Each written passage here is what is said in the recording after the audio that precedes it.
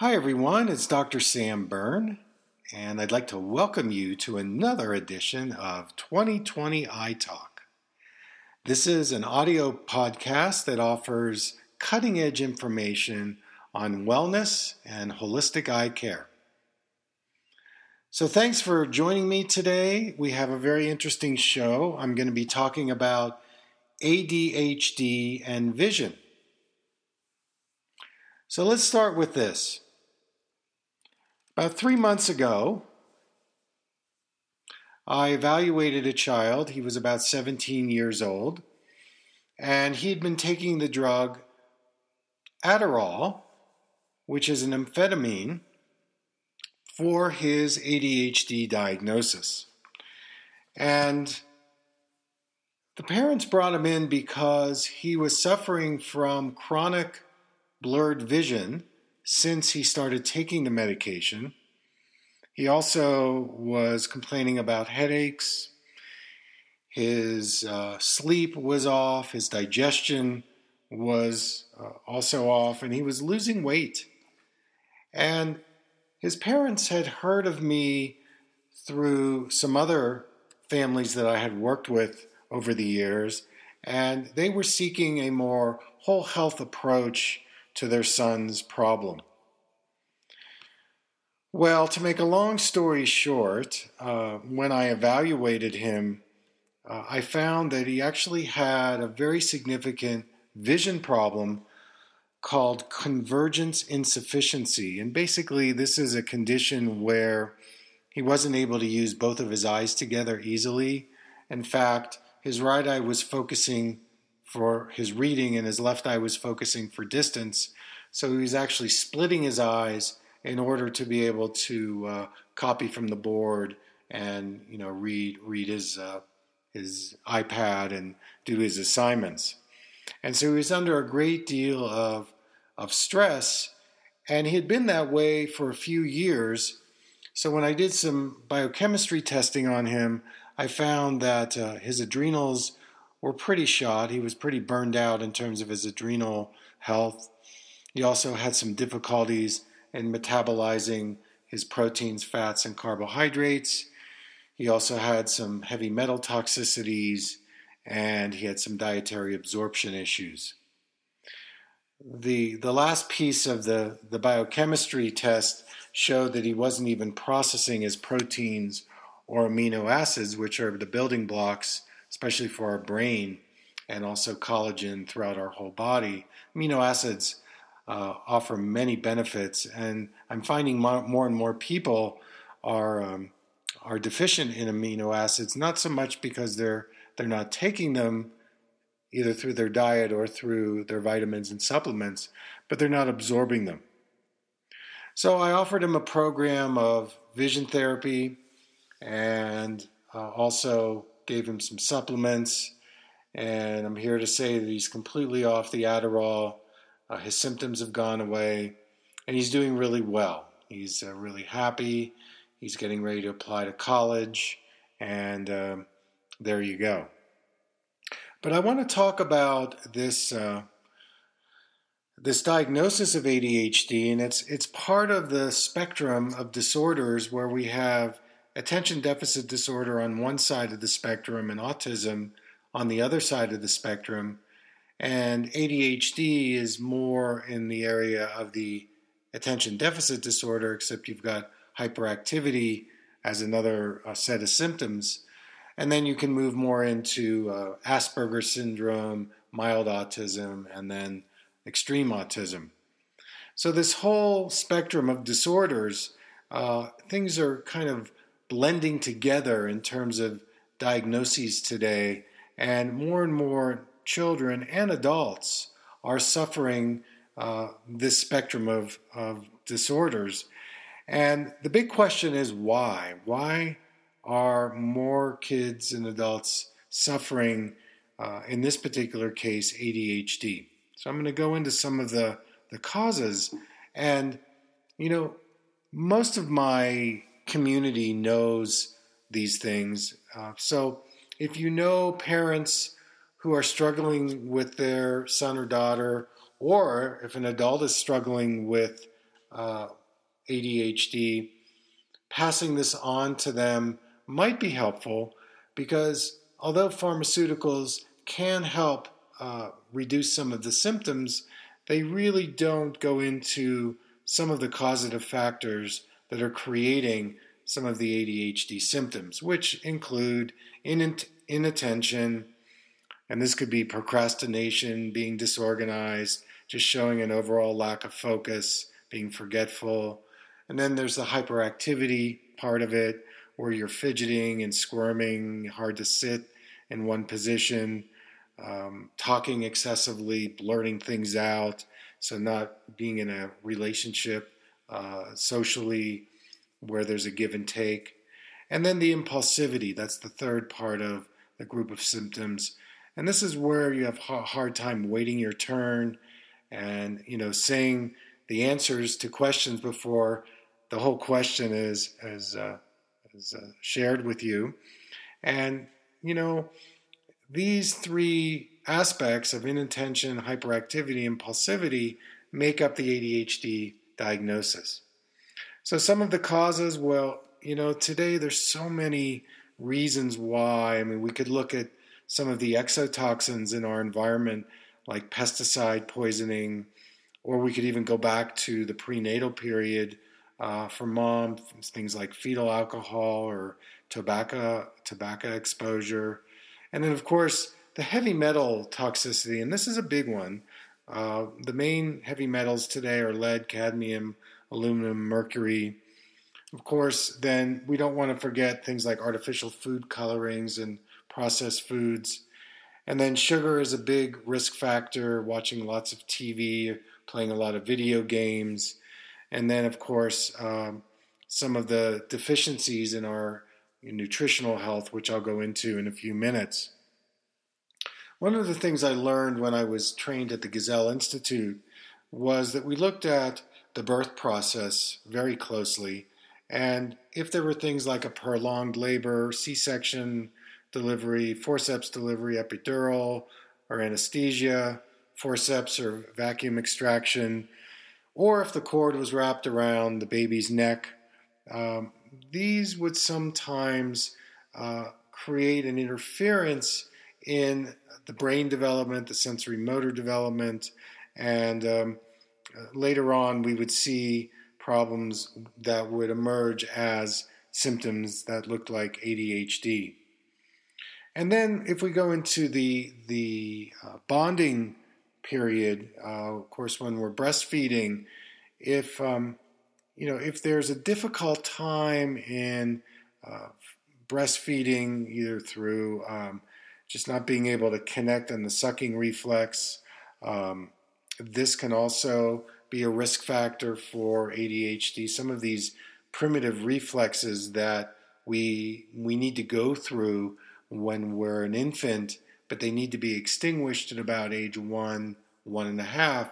A lot of times these primitive infant reflexes linger and they affect our brain development, so that when we eventually go to school and we're learning to read, the primitive reflexes are still dominating our sensory motor experience. And the primitive reflexes are controlled by the downstairs brain, our reptilian brain. So we're going to be in a survival response, a fight or flight freeze response, which is our kind of initial reaction when we're put under stress. And so the primitive reflexes are another risk factor that we need to take a look at. Some other things that I tend to look at in terms of the ADHD diagnosis is, well, is this diagnosis overdone? Because there's so much pressure, both from society, from the schools, even from families, that children need to excel in the school experience at a younger and a younger and a younger age. And this puts a lot of pressure on kids to perform. And if their sensory motor systems are not fully developed, say their visual system or the visual auditory motor systems are not working at optimal capacity, then when they're put under situations where they're either learning to read or reading to learn, they have to respond in a way where they're going to, focus harder and try to engage on it, or they're going to flee. They're going to say, "Get me out of here. I can't be in this." Their behaviors will show that their sensory systems are not able to meet the demand that's being placed on them. Some other misdiagnoses of ADHD could be things like low blood sugar, again, allergies to wheat, gluten, chocolate, dairy. I also think that endocrine imbalances can also create problems, whether it's a thyroid or a adrenal imbalance, that those should be tested. And then, of course, we take a look at metabolic problems, especially in the area of our glucose, carbohydrate metabolism, protein metabolism, and our fat metabolism. I mean, there's so many different parts to why children and adults develop ADHD. Again, some others might even include sleep problems, post-traumatic syndrome, things like B vitamin deficiencies, iron deficiency, omega-3 deficiencies. And then, of course, we can go into our probiotics and our microbiome. When we're having difficulty digesting and absorbing our foods, this wreaks havoc on our neurochemicals in the brain. And again, it can create many different kinds of focusing problems and processing problems. So the point is that, if your child or you as an adult are suffering some of these symptoms, my advice would be to go to a more natural, holistic, naturopathic doctor, acupuncturist, somebody who can look at the whole picture, and instead of treating the symptoms, which is what pharmaceuticals offer you, they can actually treat the causative factors. Now, in terms of vision and its relationship to ADHD, well, this is a really interesting connection because many kids who are diagnosed with ADHD actually have an underlying vision problem that looks like ADHD. And of course, the case that I shared at the beginning of the show, the common diagnosis that kids are getting now is called a condition called convergence insufficiency, which means that they're not able to aim both their eyes on the text, on the book, on the digital device, where they're using both eyes together. So in that deficiency, that skill set that's not there, basically one eye has to take over and they may either get double vision or the brain is shutting off one of the eyes. In any case, it's interfering with their attention and focus through their visual system. I once was talking to an educational psychologist, and he told me that at least in the early grades, 70 to 90% of what we take into the brain is through our eyes. And I've spoke about this before, but when you go for a regular eye exam, most eye exams stop at reading the distance eye chart. And if you stop there in terms of your examination, then you're going to miss the problem of the convergence insufficiency, because that usually occurs at the reading distance. And so one of the things I've talked to school nurses about for many years is give a person something to read and watch their behaviors. Do they hold the book close? Do they cover one eye? Do they squint? Do they tilt their head? There are many different behaviors that you'll see immediately that suggest there's some kind of a vision problem when a person is focusing their eyes. And of course, if it's not diagnosed and the child is said, okay, we need to keep going in terms of schoolwork, and many of the parents that I'm counseling, I end up writing letters to the school to say, back off, too much homework. Hours and hours of homework a night is not the answer, especially if a child is suffering some kind of developmental problem or sensory motor issue or nutritional imbalance, to pile on the homework is not the answer. And it actually creates more stress in a person, and this creates some of these ADHD symptoms. So I guess my overall point here is that if you or your family member has some kind of an ADHD set of symptoms that explore many different aspects to their overall health and wellness, what they eat, what their dietary absorption is, what their developmental history was, and then take a look at their visual system in terms of how their visual skills are working, their tracking, their focusing, the visual coordination, their eye-hand coordination, and some of the cognitive visual processing skills, and find a more natural, holistic doctor that you can work with to kind of help you navigate the maze that's out there about helping people at least soften their ADHD symptoms through natural methods.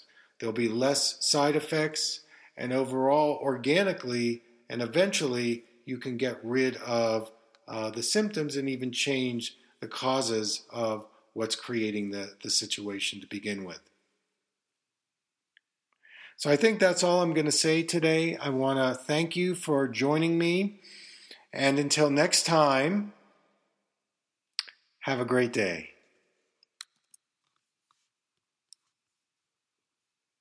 You're listening to a podcast with Dr. Sam Byrne. To learn more about his seminars and workshops, visit his website, www.drsambyrne.com. The Byrne Method is a trademarked signature of Dr. Sam Byrne for his workshops, seminars, books, and DVDs. The information presented in this podcast is in no way intended as a substitute for receiving professional medical care. The design and purpose for this podcast is to provide information for educational purposes only. Dr. Byrne and his guests have no liability or responsibility to any person or entity for loss, damage, injury caused, or allegedly caused through the information, exercises, suggestions, explorations, or written responses presented in this podcast. Dr. Byrne is not a medical authority, and his guests are not qualified to diagnose or treat any disease or health problem. This podcast is not a substitute for medical care. Dr. Byrne's information is only his personal opinion. If you have any health problem, please seek medical care for whatever condition you may have.